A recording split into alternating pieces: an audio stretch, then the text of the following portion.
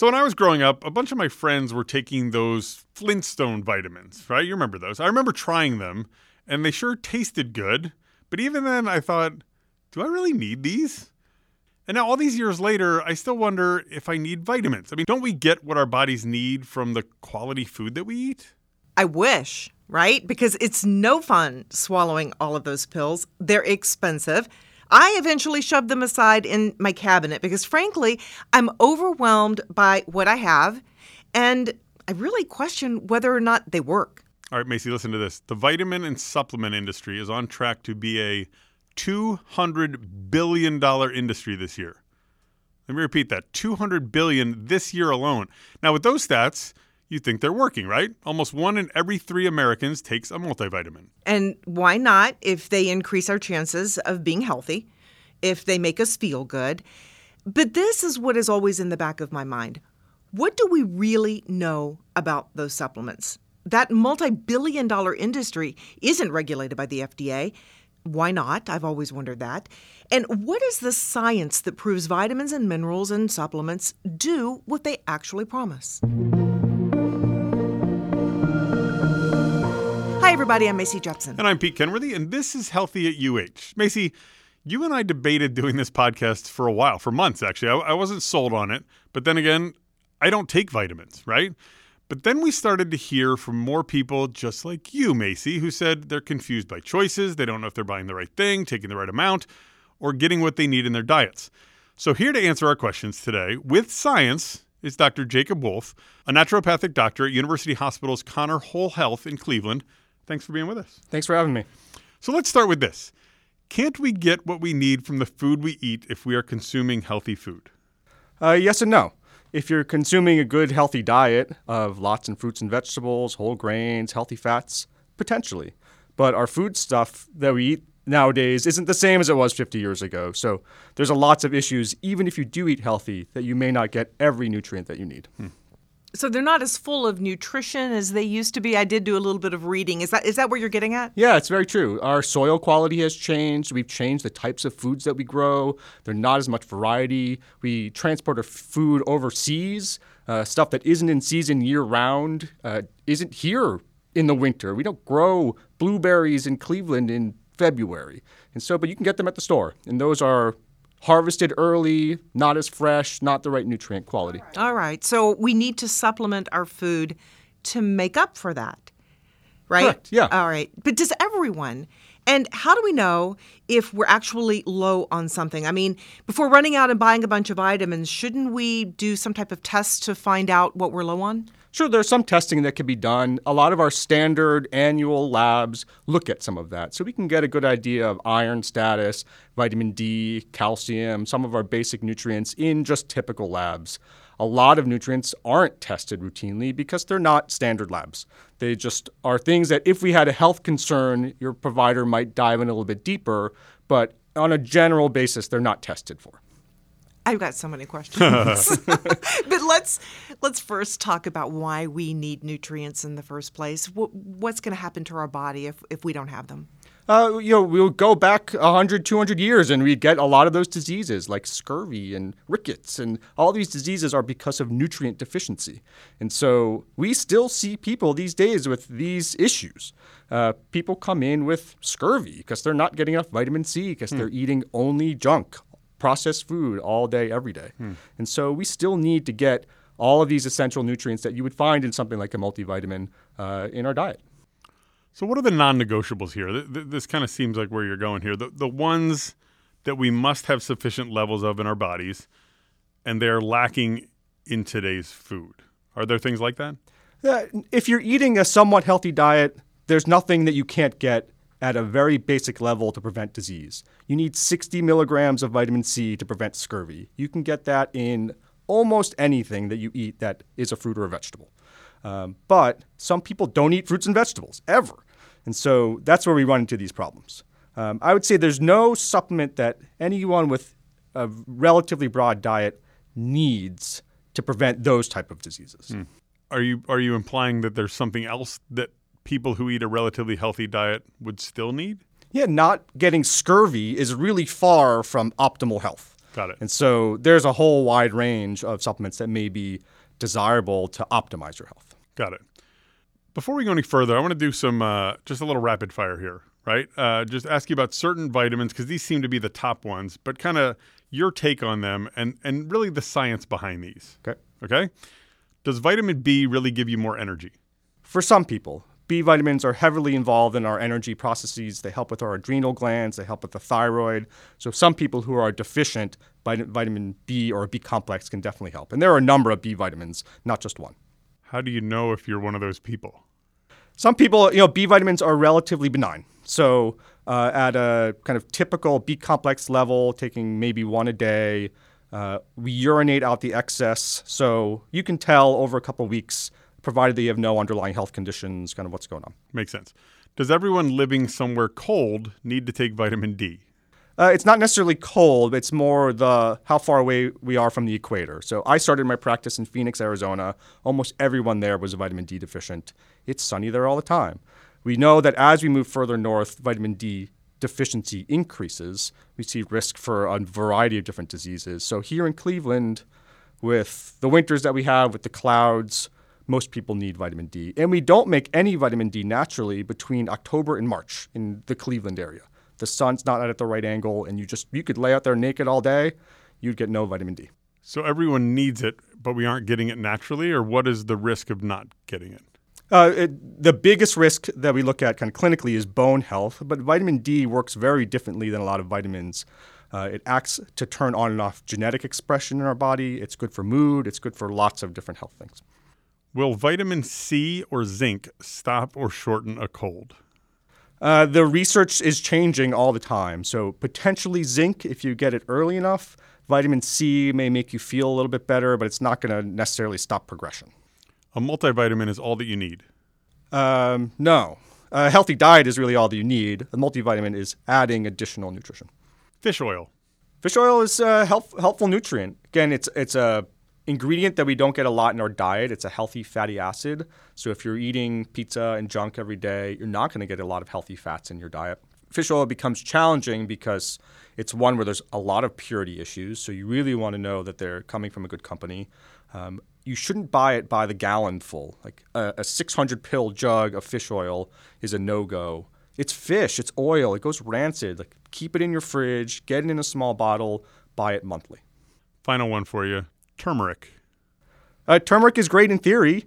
It's hard to get into the body. It's not particularly well absorbed. You need certain other nutrients with turmeric to better absorb it. And so it's a complicated topic. What's it for? Mostly for pain. It's a natural anti-inflammatory. See, that's why I'm confused. I've got turmeric in my cabinet, and I think it's in something to make me sleep. See? Right. It's just right. So all over the place. It's a problem. We can discuss that, too. I spend a lot of time reading the label on the front of the ingredient and their overview of what it's for, and then looking at the ingredients, and more than half the time, it doesn't even match up. So just because it's marketing as a sleep supplement, and you read the back, and there's turmeric, and there's something that's totally unrelated, it doesn't mean that they can't sell it to you as a sleep supplement. We're going to talk a little bit about how these things work together and how you know that you're getting what you buy. But I first of all want to talk about some of the things that you mentioned, like a vitamin D. Does it need something else to get into your system? There seems to be a lot of combinations out there right now. Yeah, there are a number of nutrients that are better absorbed with others.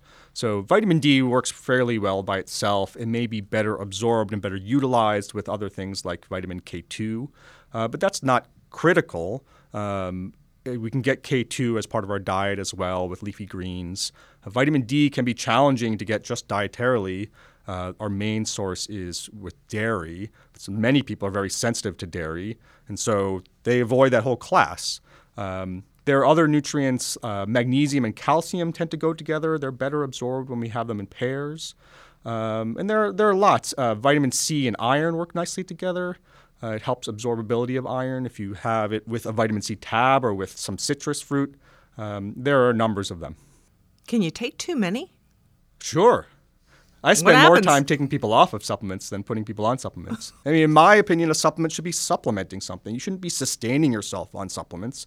You shouldn't start your day saying, oh, man, I have to swallow all these pills before breakfast or else I'm not going to exist today. Like that's not how we work. And so you can take too much. You can take bad combos. There's lots of issues with over-supplementation. How do you know when you're taking too much, though? If you're starting your day that way, like I mentioned, if you're starting your day with a meal of pills and you can't eat until lunch, then you're taking too many. Are there examples for too much vitamin A, C, D, K? Like, are there examples of what kind of impact it can have if you're overdoing it? Yeah, it's different for each nutrient, so it may be a little complicated to get into that. But there's a group of nutrients that we need to be careful with, and those are the A, D, E, and K. Those are the fat-soluble nutrients. Many of the other vitamins are water-soluble, so if we get too many of them, we just urinate them out. But A, D, E, and K accumulate in our body. We store them for longer, and so it's easier to get to toxic levels. Toxic levels of vitamin A, you get a severe headache. That's the kind of the acute overdose sign. And then there could be liver issues. Vitamin D is a little bit more behind the scenes, but you can accumulate too much and have too much of vitamin D. K causes clotting. E causes bleeding. How do we know what we're getting, right? So many of these bottles and things we can get in the store say natural, right? Mm-hmm. What does that mean? Natural means nothing. It is a marketing term. So natural, even in our kind of food world, natural means maybe at some point it came from some natural chemical, but it's probably manufactured chemically now. Mm-hmm. In the supplement world, natural has no bearing. Organic, particularly for getting into supplements that have foods in them, food substances, or herbs, organic may be a little bit better, a little bit higher quality, but all supplements should have some sort of purity statement, either on the bottle, on the company's website. They should give you some sort of confidence that you are getting what they say is in the bottle. And the FDA even has a list of companies that are really bad, that they tend to put lots of junk and other things in their supplements that are not listed. You say they should be on the bottle, but there's nothing regulating them to put them on the bottle, right? Right. Most supplements need to have a statement that says that it's not FDA approved because supplements are not regulated through the FDA. Right. But other than that, I think it's up to the manufacturer to put some sort of marketing statement that attests to their quality and purity. But you said even just a moment ago, when Macy was talking about her sleep medication, you flip around to the back and it says it has turmeric in it, which doesn't make any sense. Yeah. So you almost have to know what you're looking for, and we don't necessarily know what we're looking for, right? We decide we need vitamin D, so we buy it. We don't turn it around and look at it, right? It says vitamin D on the front. Right. So it should be vitamin D on the back. In most cases with vitamin D, it is. But many other supplements, no. Their marketing statement on the front does not match what's on the back. And it's a real challenge. Part of not being a regulated industry is that other than saying this cures a disease, there's a pretty wide range of what they can market on their bottle. And they know that if you're walking into the store and haven't slept in 3 days, that you'll pick up anything that says sleep on it, regardless of what the ingredients are. And so some of that is, marketing and selling products. And that's why, I try in my office to teach a lot of my patients about what's a good quality product, what ingredients you look for, how do you read a label, what's that kind of other ingredients section that's all the fillers and binders and junk that's completely unnecessary in most pills. So make sure that the front and the back match. Look for fillers and binders. What would they be looking for? What would a filler and binder look like on an ingredient list? If your product is in a capsule, it may have something. It's something to help to spread apart the ingredients as you swallow it and break down the capsule. But it shouldn't have things like colorings and flavorings and scents if it's maybe a topical product and it's not intended to be scented. You can find sand, you can find talcum powder, you can find waxes, you can find gums, you can find all sorts of things in your products. And you don't need any of those, obviously. They're not medically beneficial for you. They're just either trying to make the capsule prettier or alter the color or potentially help with that dispersal. But there are other ways to do that. I just have to stay on this topic a little longer because I feel like the general consumer, or a lot of people, wouldn't know a marketing pitch on a bottle if it were right in front of them. So I just want to dig a little deeper here. What are we looking for that's going to be that red flag? If you're looking at a company's website and it doesn't look like it's advertising a product, it looks like it's advertising a vacation somewhere. It's lots of pictures and graphics and no real content about the supplement. I kind of do a basic sniff test. If you're going to a website for a supplement, it should at least say what the supplement is, give you an idea of what the ingredients are and dosing and where you can purchase it. If it doesn't show that on the website, if I can't find ingredients of a supplement for something that I'm trying to purchase, it's a no-go. If I have to dive 15 pages deep to find that, that's all marketing behind that. And same thing goes, for print advertisements or for TV advertisements. They're paying for marketing. They're trying to sell you a product, not necessarily benefit your health. Complicated. And why doesn't the FDA oversee this? It's really a challenge. It's not part of the FDA's purview. Nutrients are not drugs. Herbs are not drugs. And so unless it falls into one of those categories for treatment, it's not part of their description of what they do. However, you stated a moment ago that some of them could really do some damage if you use too much of them, right? Right. Yeah. It's a challenge. If we started to get the FDA to regulate every supplement, they would, there's so many of them on the market. They'd have to go ingredient by ingredient. Each ingredient would have to be tested, clinically trialed. There's no way that they could accomplish that and do all of their other functions. So it's up to providers and research in that way to make sure patients are staying safe. Fair enough. In the meantime, there is a significant amount of science that backs what these vitamins and supplements do for our body. There are for most. There are some ingredients that have less research. I would say particularly when you get to some more fringe herbs that are in supplements, there's less research. There's not a lot of money for herbal research, although that's growing. For most kind of mainstream nutrients, there's research behind it. I want to talk a little bit about preventing disease. So a couple questions here. What are antioxidants, and can vitamins and supplements really prevent or cure diseases? So antioxidants is a pretty easy one. Really, anything that you get from a fruit or a vegetable is an antioxidant. It's all the colors, all the flavors, all the smells that you're getting in a fruit and vegetable. And that's the reason why we consume them largely, is for that antioxidant benefit. So kind of the powerhouses of the antioxidant worlds are things like berries, like colorful, flavorful, smelly. They are real potent kind of scavengers in our body for damage and repair. And they're important to the diet. So the second part of it is, can vitamins and supplements really prevent or cure disease? But I'm not going to let you go on antioxidants just yet. You talk about how important they are, but we can also buy them, right? Can't we buy things called antioxidants, and do we need those? I would say, again, back to kind of our initial discussion, if you're eating a relatively healthy diet, you're getting antioxidants in the fruits and vegetables that you're consuming. If you're eating mostly junk and mostly processed foods, I would say start eating fruits and vegetables long before I'd say buy a product that's marketed as an antioxidant. There are some benefits to some of those products. Vitamin C is an antioxidant. There are lots of them out there that do that. But again, supplements shouldn't be sustaining you. That you should be adding something, and it comes after a healthy diet. Okay, back to the second part. Vitamins and supplements preventing or curing diseases. We kind of touched on this before. There are minimal amounts of nutrients that you need to prevent the majority of the diseases that we hear, things like pirates and older 1400s Europeans getting. We can get that from our diet now. Our diet is much more well-sourced than that. So that's kind of the disease-prevented side. Supplements for curing, again, unless there's a severe deficiency, I wouldn't use a supplement to cure someone of a disease. It may be part of a larger protocol, but it's often coming with nutrient deficiency. If you have anemia and it's due to low iron, then we have to replace iron. We can use an iron supplement or infusions if necessary, if it's severe enough anemia, to correct that imbalance. And in a way, that's correcting a disease. Can we end up reversing or making something worse? Say, I just want to have more energy and I want to do B12, but now my blood pressure medicine doesn't work. When we're talking about medications, it gets challenging. So there are some nutrients that we know that someone might just pick up off the shelf. We'll say St. John's wort is a really common one for mood. St. John's wort essentially changes the way that your entire body processes medications. And so St. John's wort affects the way that every single medication is absorbed. And so that's the number one, weird interaction. It's going to affect my medications no matter what I take. But there are plenty of other ones.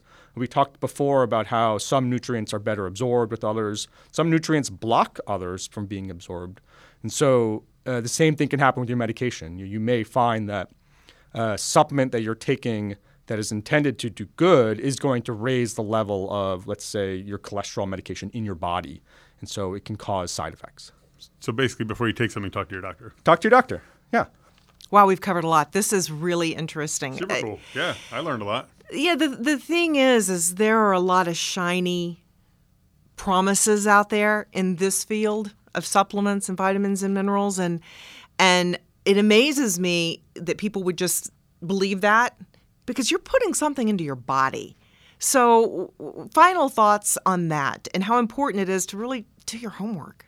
It's very important to do your homework. You should first know your kind of personal health status. So if you haven't had a check-in with your physician, know what health conditions you may be needing to treat with your supplements first. But then do your homework. Read the ingredients on your label. Make sure they don't interact with medications. Check with your provider if you need to. Don't take 1,000 supplements. A handful of things that could benefit your health are great, but don't start your day with a meal worth of pills. Sound advice. Thank you, doctor, for being here. Thank you for having me. Dr. Jacob Wolf, a naturopathic doctor at University Hospital's Connor Whole Health in Cleveland. Now, remember, you can find and subscribe to this podcast on Spotify, iTunes, Google Podcasts, Pandora, or wherever you get your podcasts. Search University Hospitals or Healthy at UH, depending on where you subscribe. For more health news, advice from medical experts, and Healthy at UH podcasts, go to uhhospitals.org/blog.